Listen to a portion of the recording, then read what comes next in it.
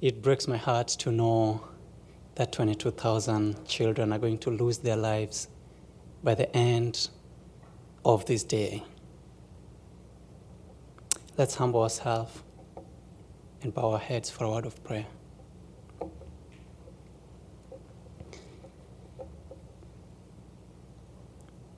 We pray for justice, peace, and reconciliation. And when the challenges seem too many, remind us, God, of your resurrection power and the miracles of your love that happen whenever injustice is dismantled and repelled with peace. Help us to hope that the impossible can happen. And life, as if it might do so today. God of reconciliation and grace,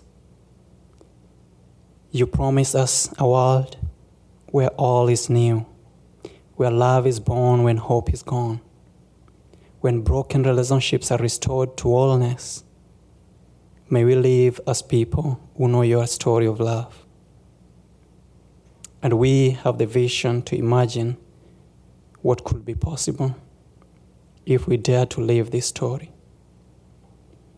God of abundant life, may we be witnesses of love, hope, and peace, and co-creators of your life in the world. Amen.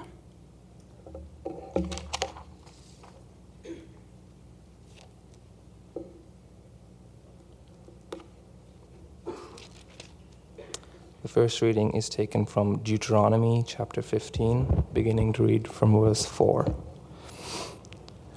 No one in Israel should ever be poor. The Lord your God is giving you this land, and he has promised to make you very successful if you obey his laws and teachings that I am giving you today. You will lend money to many nations, but you won't have to borrow.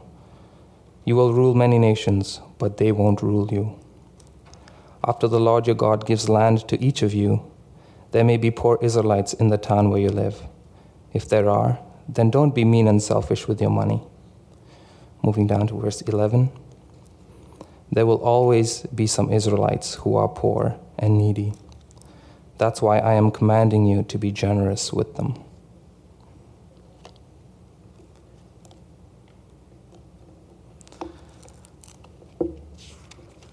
Second reading is taken from Mark chapter 14, beginning to read from verse 3. Jesus was eating in Bethany at a home of Simon, who once had leprosy, when a woman came in with a very expensive bottle of sweet-smelling perfume. After breaking it open, she poured the perfume on Jesus' head. This made some of the guests very angry, and they complained, "Why such a waste? We could have sold this perfume for more than 300 silver coins and given the money to the poor." So they started saying cruel things to the woman. But Jesus said, "Leave her alone. Why are you bothering her? She has done a beautiful thing for me. You will always have the poor with you, and whenever you want to, you can give to them." Here ends the readings.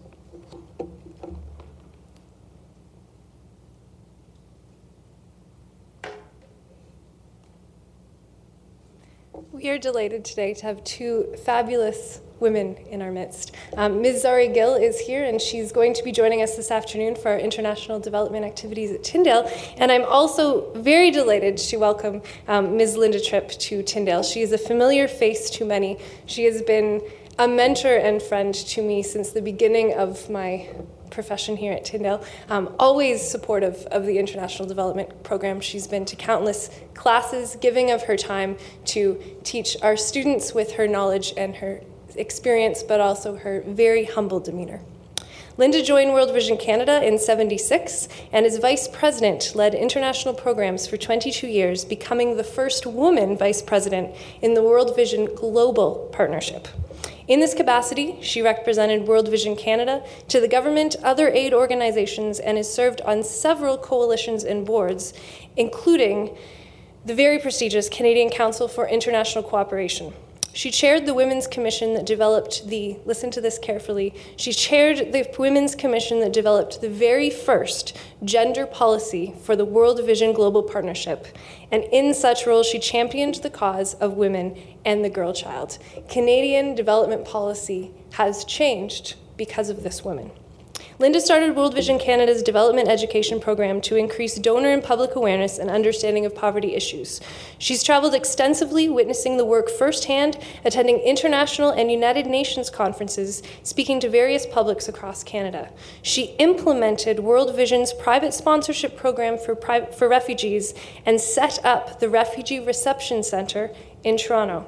She established and led the Advocacy department that supports child rights, economic justice, and peace building, and in 2003 she was named Vice President Public Affairs, providing oversight to advocacy and education, public relations, and church relations. Linda retired from World Vision in January 2008, but she continues to speak passionately to audiences about alleviating poverty and suffering, as we will see today, especially as it affects women and girls. She now serves on the board of several boards, including Tyndale University College and Seminary, which is wonderful. As well, she serves on the Fistula Foundation and the MK Safety Net. The FF raises resources for prevention, education, and treatment of debilitating fistula resulting from unattended obstructive labor in childbirth suffered by women worldwide. And an MK Safety Net is an advocacy group supporting current and former missionary kids who were abused in missionary boarding schools. She is married to her husband, Doug Tripp, and they live in Rockwood. And we are so blessed to have such a wonderful woman with your experience speaking with us today. So please join me in welcoming Ms. Linda Tripp.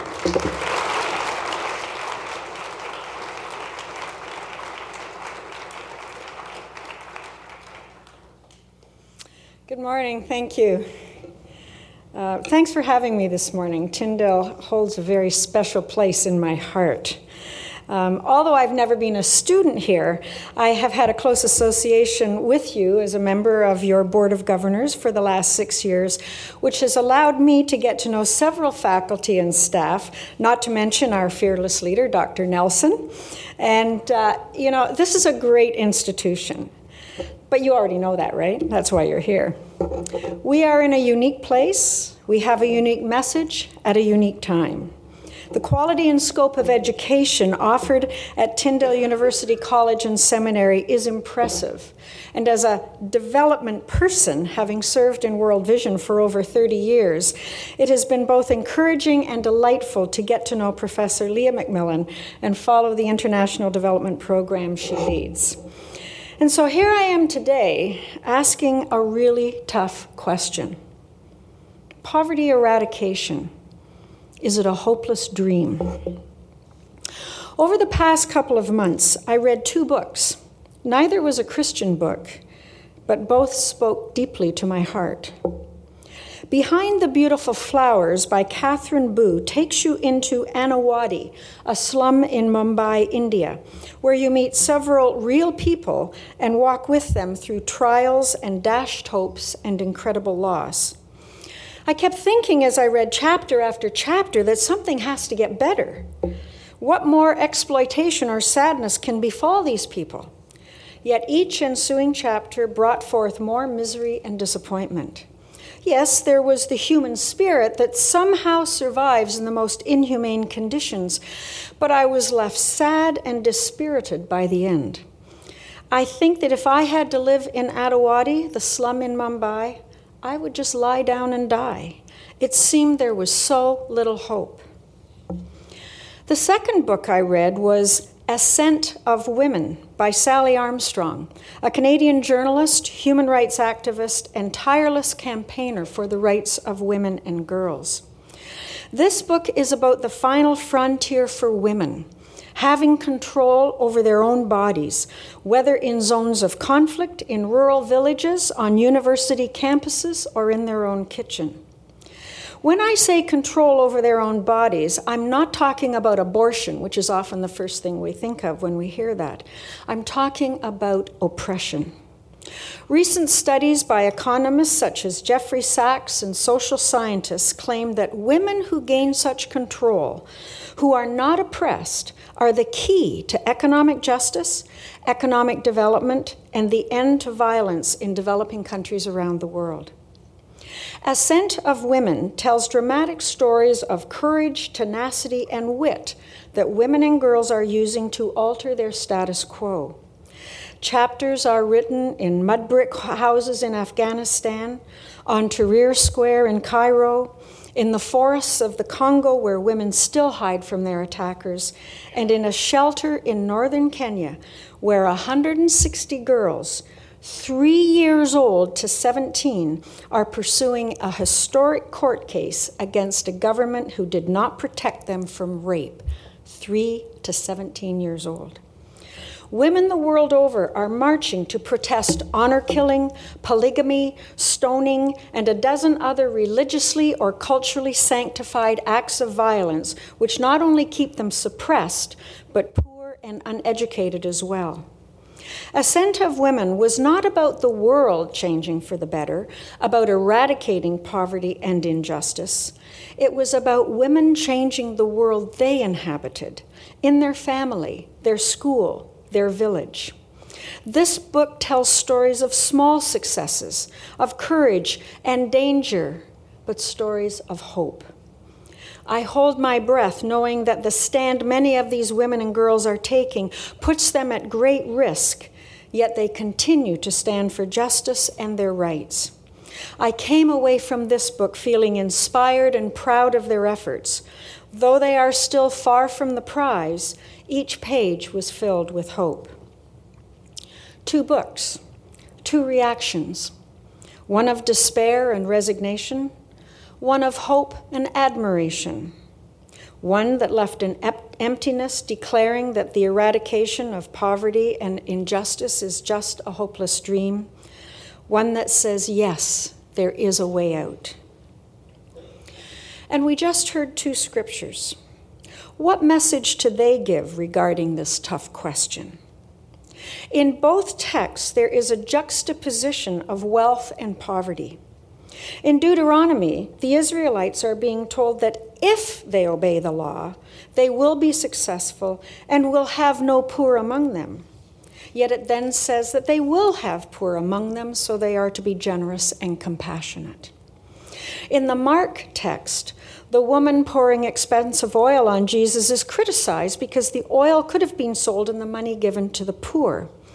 Jesus retorts that there will always be poor to help, but he won't always be with them. Is Jesus admitting that poverty eradication is a hopeless dream?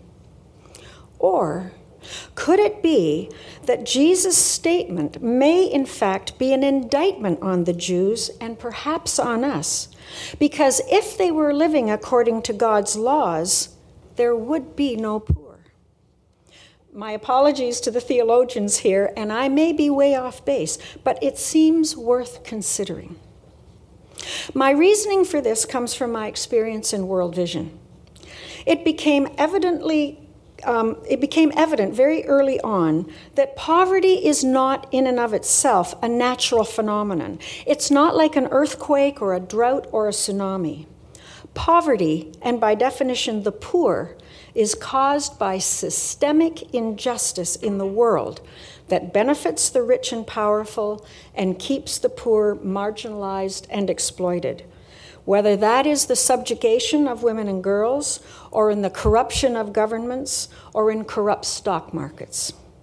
Our world does not operate on the rules of Jubilee as outlined in Deuteronomy. Therefore, we do have the poor among us. Jesus was reminding us why they exist. He was not dismissing them, and neither can we. Will we ever eradicate poverty? I doubt it. Therefore, should we stop addressing the injustices that create and perpetuate poverty? Absolutely not. Nothing takes God by surprise. He knew what our world would be like, and he calls his children into that world, including the hard and dangerous and lonely places, to be light and salt, to overcome the darkness. Sometimes it seems like the world is getting worse. I don't think so.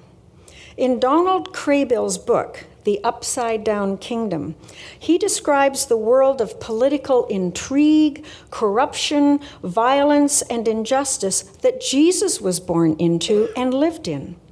It is a compelling and challenging book about what it means to truly follow Jesus in our world today, a world where poverty and injustice are still rampant. But if we will never eradicate poverty and injustice, why bother trying? Why not put our energies into other things like a cure for cancer, eradicating genetic diseases, or getting to Mars? We do it because Jesus is telling us to. Isaiah, learn to do right, seek justice, rescue the oppressed, defend the cause of the orphan, plead the case of the widow. Proverbs, rescue those being led away to death, hold back those who go staggering towards slaughter. If you say, but we knew nothing about this, does not he who weighs the heart perceive it? Will he not repay everyone according to what they have done? We do it, but sometimes we fail. In 1998, World Vision, along with 3 other organizations, held a girl-child event in Toronto called Girls Stories Worth Telling. We had 31 girls from 11 countries come and tell their own stories. World Vision brought a little girl from India named Callie. Callie lived in a village where, historically, the women had always been temple prostitutes.